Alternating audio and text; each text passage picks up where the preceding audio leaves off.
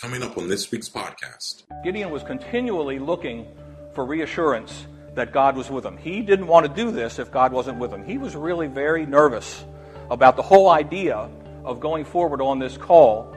Before he even really knew what it was, he needed to have these kinds of signs because without God, the one thing he did know is without God, there was not a chance in the world he was going to be able to get this done.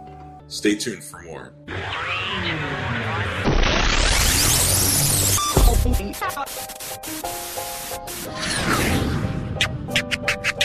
And welcome to another New Hope Chapel podcast. Located in Arnold, Maryland, New Hope Chapel is a vibrant church committed to biblically based teaching, often focusing on discovering the Jewish roots of the faith. You can find out more about our church at newhopechapel.org. Now here's a guest speaker with today's message.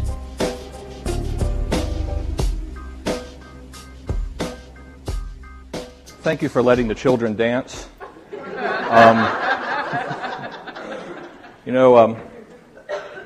The church that I was raised in, we used to sing a song before Sunday school saying, I was glad when they said unto me, let us go into the house of the Lord. We sang it, but we weren't glad. I was missing my cartoons. Winky Dink was on, and being in church was a chore. And I can tell you that in our church, that dancing would have lasted exactly 10 seconds. And the kids would have been ushered out, and the parents would have gone behind them, and they would have been covering their head. They would have been so ashamed. This is the place to be. This is a place of joy. This is a place where we are supposed to celebrate.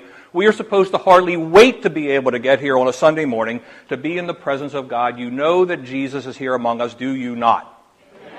Jesus is here among us. I have been in churches, I've talked to people where they say, well, that is awfully presumptuous of you, that he should choose to be on your church in any particular Sunday, as like he's the great pumpkin and he only shows up at one church a Sunday. Only shows up once in a while. No, it is not presumptuous. It is relying upon the promise of Jesus Christ, where two or three are gathered in my name, there I am among you. Jesus is here. We celebrate his being here, and he is glad to be here. He loves to be among his people.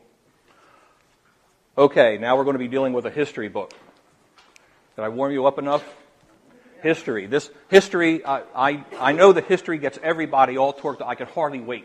I'm going down to Barnes & Noble. I'm going to buy a history book. I can read history all day long. I like dates. I like all these other things that we have to memorize. I like the sequence of things. I like to name people. I like to know what happened in 1776, what happened in 1783. I love it. I don't hear much enthusiasm. Maybe it's me. I'm getting old and my hearing's not what it was. The history can be tough. And the idea of it being history begins to cloud our ability to see what the book truly is, which is the history of God. The history of God working with people. We're people. There are different names, different time of the people who were in the book of Judges, but we're people. It's God's story working in and through people 3,000 years ago. 3,000 years ago. We think ancient history now is the 80s. 3,000 years ago. But there's a couple things that tell us why it's still valuable to read. One of them is God is the same yesterday, today, and forever, and there is nothing new under the sun. Yes, it happened to a bunch of people, and some names have changed, but the things that go on in the story of Gideon in the book of Judges is still going on now. We can see it now. In fact, not only is it going on now in the world, it's going on in each one of us. Everything that's going on here, we're dealing with this personally in our own walk with God. Everything that's going on here, we're grappling with. Now, the book of Judges fits in a time in Israelite history between Joshua and the time of the kings, when the kings came along, starting with 1 Samuel.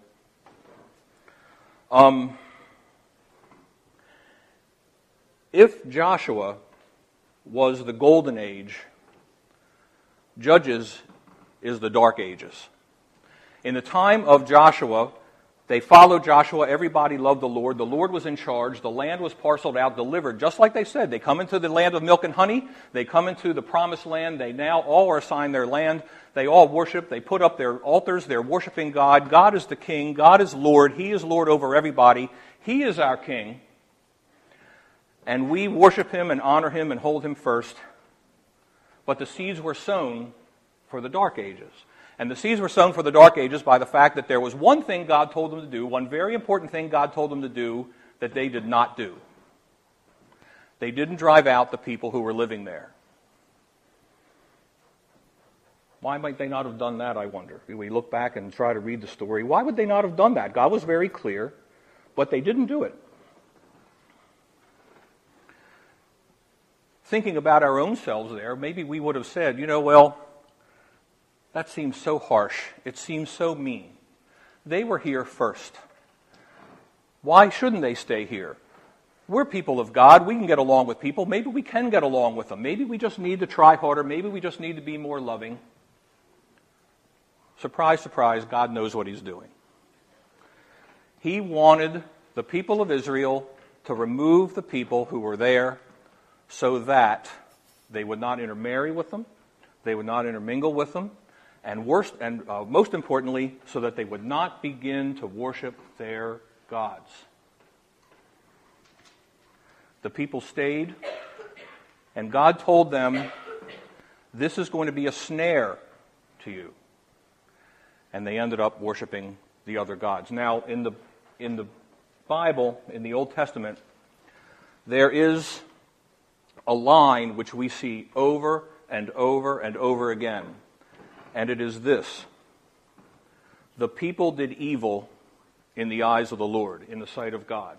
Or a particular king did evil in the eyes of the Lord.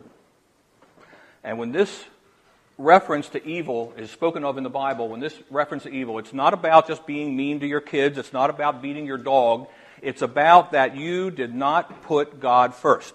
You did not worship God first. You worshipped other gods. In fact, a lot of times they chased after other gods. They exhausted themselves running after other gods. At the very least, the worship of God was mixed in with the worship of all these other gods. The very first commandment says, I am the Lord thy God, thou shalt have no other gods before me. And this is what happens. They made peace with the people around them, and they began to worship other gods. They did evil. As soon as Joshua died, this started to happen. Everybody loved Joshua. And remember, Joshua said, choose this day whom you will serve. But as for me and my house, we will serve the Lord.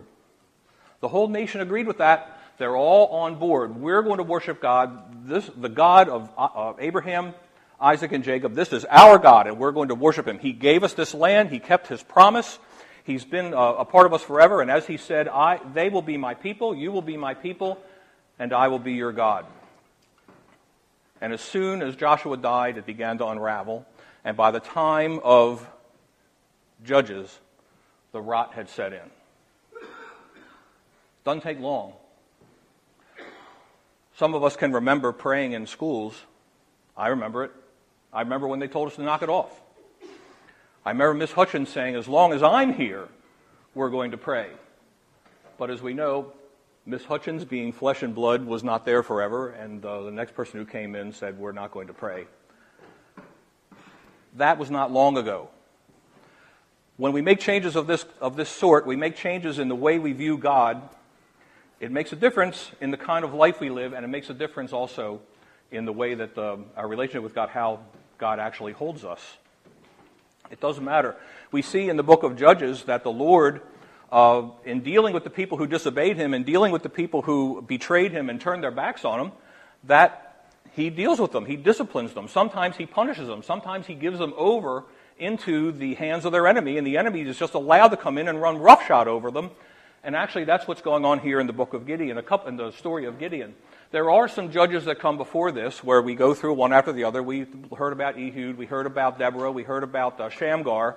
Now it's Gideon's turn. And when Gideon comes into the story, The Midianites had so terrorized the people of Israel that they had actually given up their land, fled into the hills. They were living in caves. They were hiding. They were afraid of actually showing their faces. A Midianite might see us, and if they saw us, we were in real trouble. We could not defend ourselves. The Midianites were tough. And they came in and really dealt with these people, and they're hiding all day long. They literally were driven underground. I mean underground, into caves, hiding from from this enemy. And this is where we see Gideon when he first starts.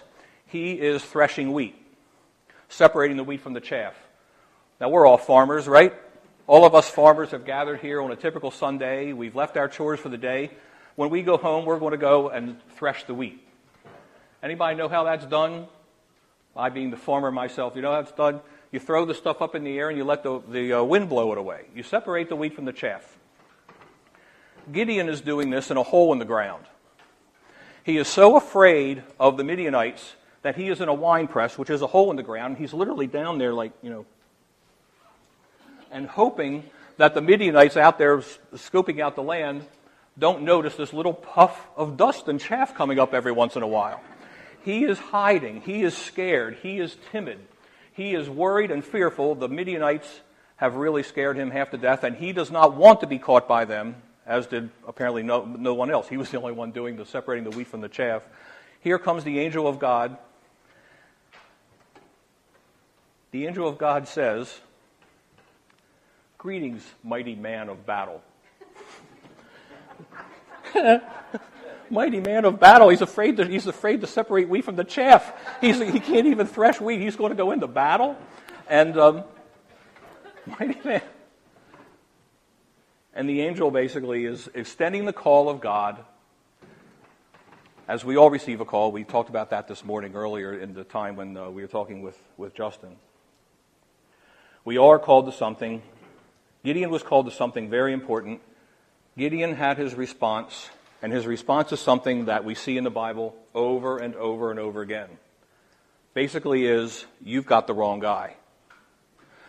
There's a famous guy. There's a strong guy. There's a handsome guy. There is a popular guy. There is a powerful guy. There's somebody out there better equipped to do the work of God than me. But, have we ever seen a place where God says, you're right. I got the wrong guy. Just go. No. God knows what he's doing. He came to the God. He knew who he was talking to. He knew what was possible in the hands of God, under his authority, to get the job done that he wants done. One of the things that he had to do, this mighty man of valor, was to tear down his father's altar to Baal and to tear down the Asherah pole. These were the places where they were worshiping Baal and Asherah. These were the main pagan gods that these people here worshipped. And Gideon agreed to do it, but does anybody remember how he went about it? He went out at night. He didn't even want to be seen. Not only didn't he want to be seen by the Midian, he didn't want to be seen by his own people. They would wake up in the morning and like they wouldn't notice that their altars were gone. Like, what happened? Well, the word got out, of course, that Gideon did it, but he was still timid. He was still afraid. He went through also the process of asking for these various signs. We know the stories of the various signs that are there. The one with the fleece, where one day it would be wet and the next day it would be dry, and we do all these other things. Gideon was continually looking for reassurance that God was with him. He didn't want to do this if God wasn't with him. He was really very nervous about the whole idea of going forward on this call. Before he even really knew what it was, he needed to have these kinds of signs, because without God, the one thing he did know is without God, there was not a chance in the world he was going to be able to get this done. Terry prayed this morning, apart from God, we can do nothing. Gideon knew that. But Gideon is continually growing fearful. He's continually needing more evidence, more signs, especially when we finally get to the place where the Lord winnows down the number of people who are going to fight in his army down to what, like 300? Some tiny little number. I mean, 5 times the number of the people in this room going up against an army. Imagine that. And some without swords. All right. There are 5 major themes 5 major themes in the book of Judges, in the story about Gideon, that relate to us. Yes, that's fine. That was 3,000 years ago. How does it relate to us now? How does it relate to me in my daily life? How does this ancient history touch my life right now? Well, we already touched on one. The people of God did evil in the eyes of the Lord. Remember? So we're dealing with the people of God. If my people who are called by my name, we're dealing with the people of God. At that time, the people of God was the nation of Israel. Today, the people of God is the church. Us. We're the people of God. We're the ones who thirst for Him. We're the ones who follow Him. We're the ones who take up our cross daily and follow Him.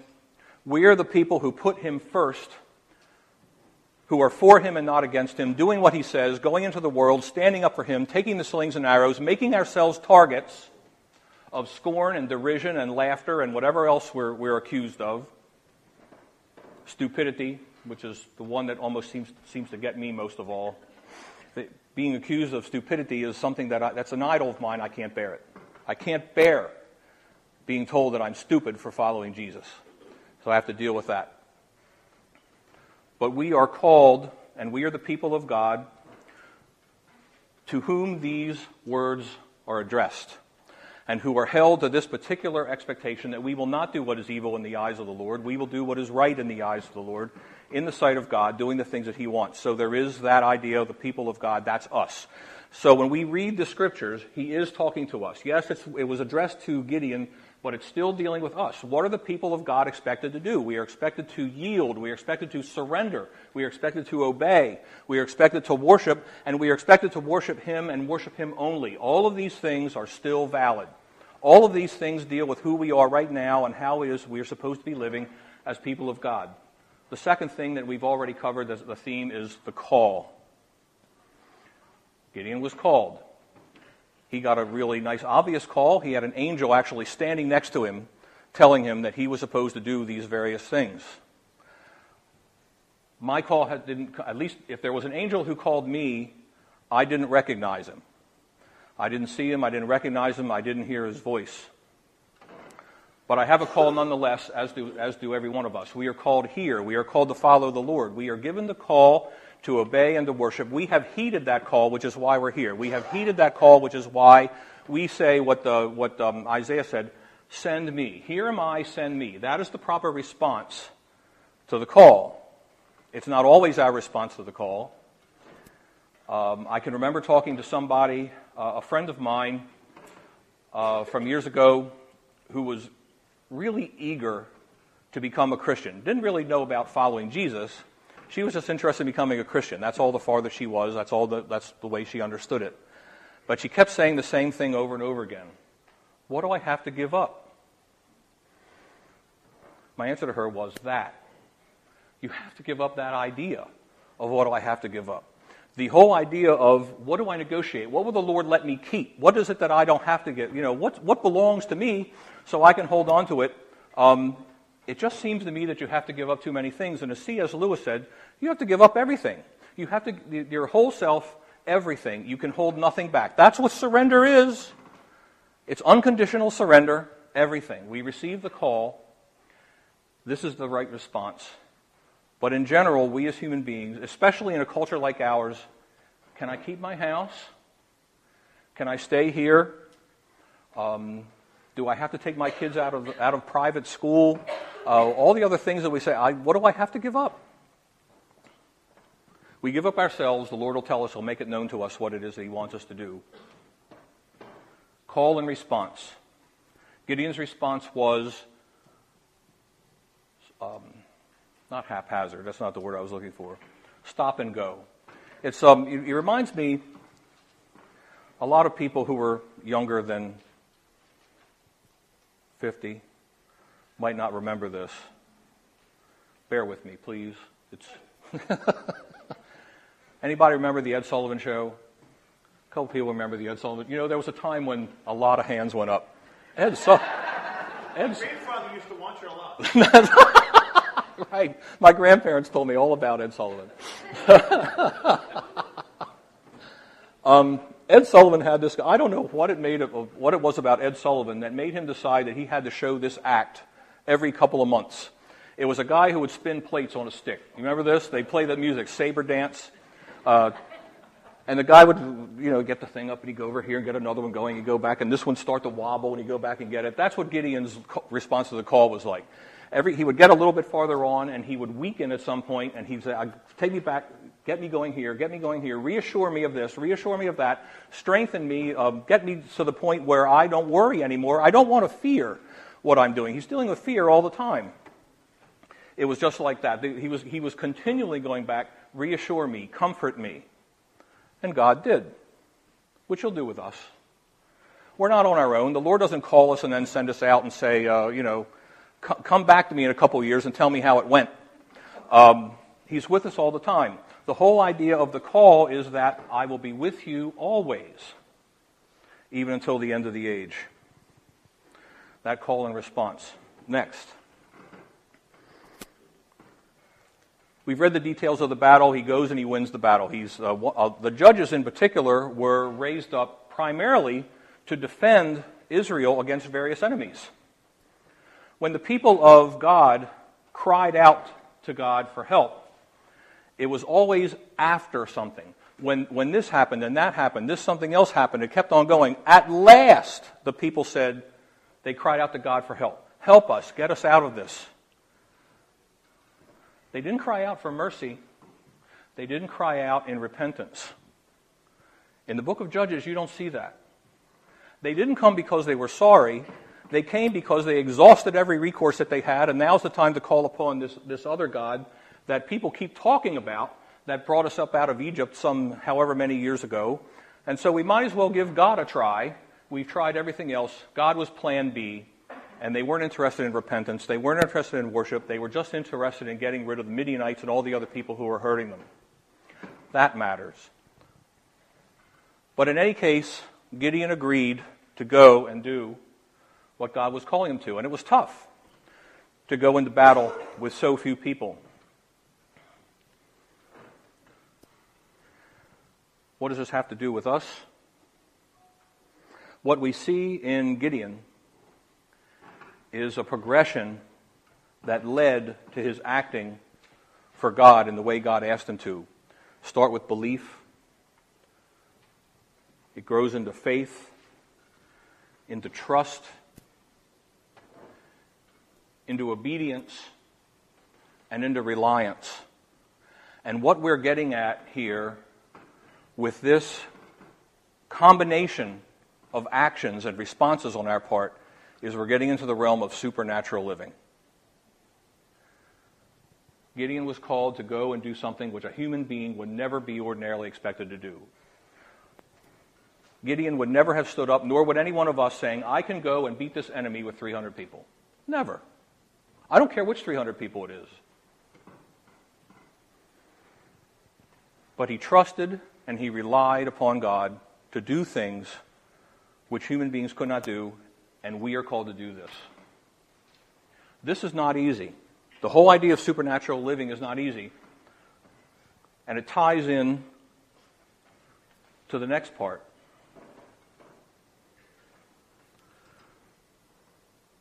We follow the story of Gideon, and at one point after the war is over, he says to the people, the war is over, they said, you should be our king. He says, we don't need a king. We're not going to have a king. God is our king. And right after he says that, literally the moment after he says that, here's what he says. Well, I'll start at the beginning. This is 8:22. The Israelites said to Gideon, rule over us, you, your son, and your grandson, because you have saved us out of the land of Midian. Gideon told them, I will not rule over you, nor will my son rule over you. It's interesting because he named his son Abimelech, which means my father is the king. Anyway, so actions speak louder than words. The Lord will rule over you. And he said, but I do have one request. There's always one request. That each of you give me an earring from your share of the plunder. It was the custom of the Ishmaelites to wear gold earrings? They answered, we'll be glad to give them. So they spread out a garment. Each man threw a ring from his plunder onto it. The weight of the gold rings he asked for came to 1,700 shekels. I don't know exactly how heavy that is, but 1,700, anything must be pretty heavy. Not counting the ornaments, the pendants, and the purple garments worn by the kings of Midian, or the chains that were on their camels' necks. Gideon made the gold into an ephod, a garment, which he placed in Ophrah, his town. All Israel prostituted themselves for it by worshiping it there. It became a snare to Gideon and his family. Thus Midian was subdued before the Israelites and did not raise its head again. During Gideon's lifetime, the land enjoyed peace for 40 years. He says he's not going to be the king, but he's perfectly willing to have the people go back to idol worship. They had peace because they defeated the enemy, but they were back to idol worship. Clearly, this is an indication that more trouble is coming. One of the interesting things about the book of Judges is when it ends, they're in the same condition they are when it starts. When it starts, they're fractured, they're fragmented, they're worshiping the wrong gods, they're scared, they're afraid, they're vanquished, they're defeated. Clearly not the lives of a victorious people. At the end of Judges, it's exactly the same thing. They've made literally no progress in all of that time. By virtue of the fact of turning their backs on the Lord and trying to do things their own way, this is what they have brought upon themselves, and that brings, in addition to supernatural living, it brings up something about Gideon that applies very, very much to us, and that is the fact that we continue to be influenced by worldly and human thinking. What's wrong with that? We live in the world, and we're humans. We are called not to be of the world. In fact, we're not even called to be friends of the world. There's one that gets me. Friendship with the world is blank with God. Anybody remember that word? Enmity.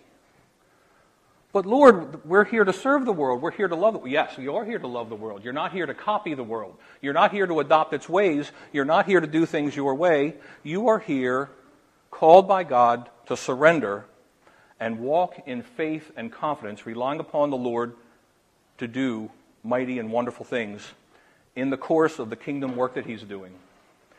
And we stop ourselves because it's either too big or it's too hard or it puts us asks too much sacrifice or it just doesn't seem possible. We live in a very rational world. It's interesting to me that at the time of the Renaissance, they had another word for it. It starts with an E. Anybody know what that word is? Enlightenment. That really interests me. When we started to turn our back on God, the world calls it enlightenment. They think they have seen the light because they are abandoning and turning their back on what they see as irrational, unscientific superstition. And we are, and here's the last point, at war. But wait a minute, this is the Prince of Peace. What kind of Prince of Peace comes at war? The kind of peace, the peace that Jesus is talking about here, when He comes back in incarnation, doesn't mean that there's no conflict anywhere on earth, because the conflict against Satan is very much alive, and it's going to go on right through to the end, which we read in the book of Revelation, and which they hint at in books like Thessalonians and others. This is coming our way. In the meantime, Jesus says some things which it's funny. Has any of you ever noticed how much non-Christians know about what Christians should believe? Have you noticed this? Christians don't behave this way. Christians don't believe these things. This is how a Christian should be. When I was not a Christian, and believe me, I was an adamant, rabid non-Christian back at that time, breathing fire against Christians. But I knew how Christians should act. I knew how Christians should talk. I knew what Christians should want. And when Christians talked the way the Lord told them to, I didn't get it. For the very same reason that Jesus tells, that we're told, Paul tells us, these things are spiritually discerned, and I didn't believe in a spirit. I wasn't even relying upon the part of me that would have allowed me to understand what this is. These things are spiritually discerned, just as he says in the Bible, it was foolishness to me. We are confronting a world which has its tentacles in our hearts, because we don't want to be called irrational. Being irrational in and of itself is not a good thing. You tell a person who's not a Christian that you're a fool for Christ, how do they hear that? This doesn't turn them on. Say, oh, me too, let me out. I can hardly wait to be a fool. No. The whole idea of supernatural living tied up with what we're grappling with the things that are holding us back. As Jesus has told us, one of the things that the non-Christians do not know is Jesus says, I came not to bring peace, but a sword. To set brother against brother and husband against wife. We war not against flesh and blood, but against powers and principalities and spiritual wickedness in high places. One of the other ones is from 2 Corinthians. The weapons with which we do battle are not carnal. There's a lot of reference to war. There's a lot of reference to battle. We are called, believe me, I'm the last person who's going to want to turn down a spaghetti supper. The very last person.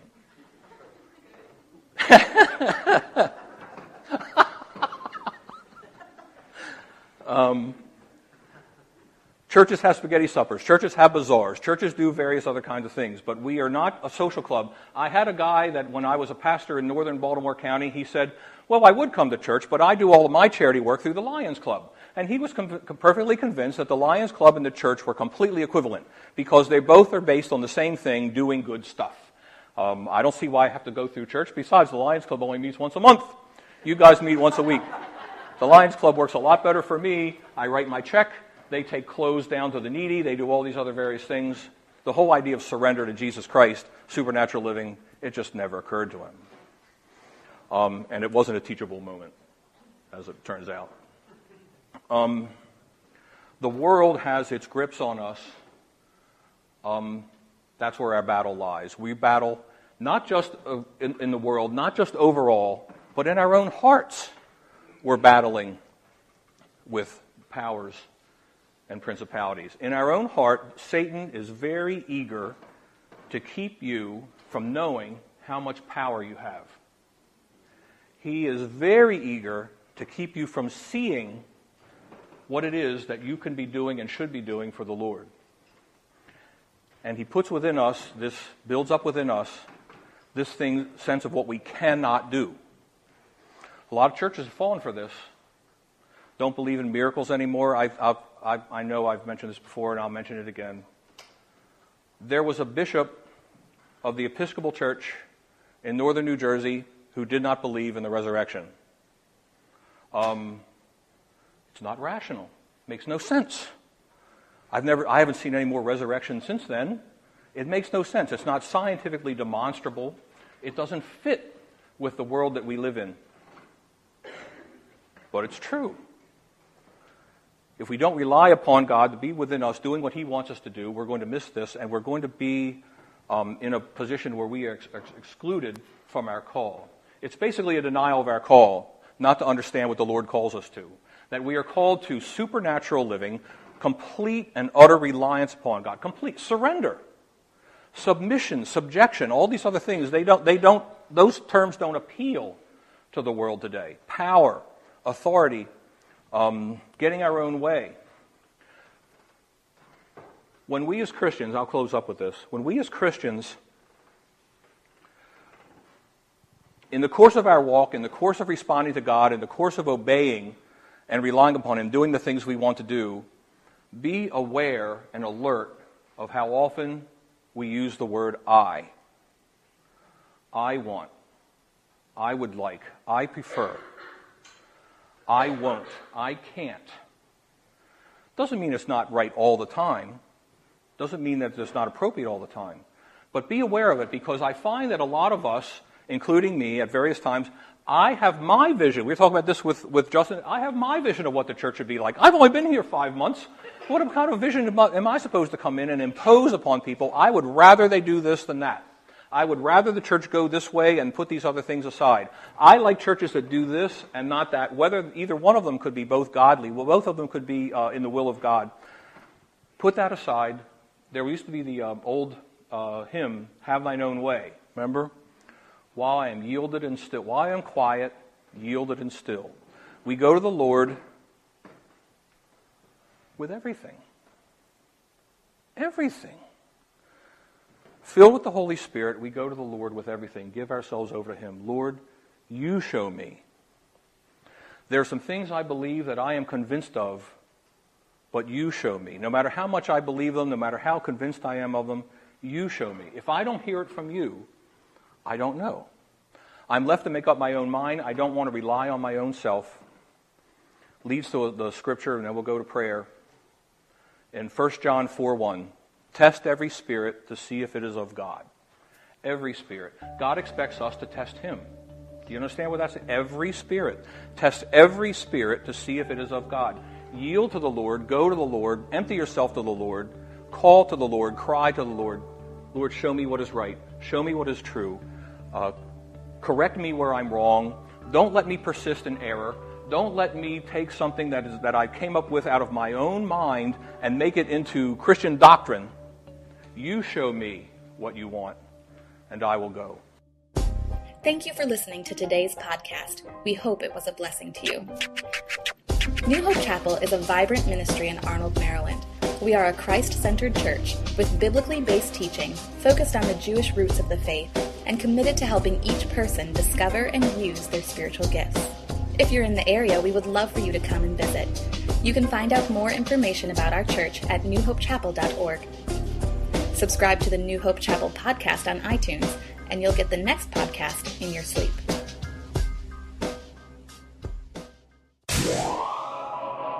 New Hope Chapel.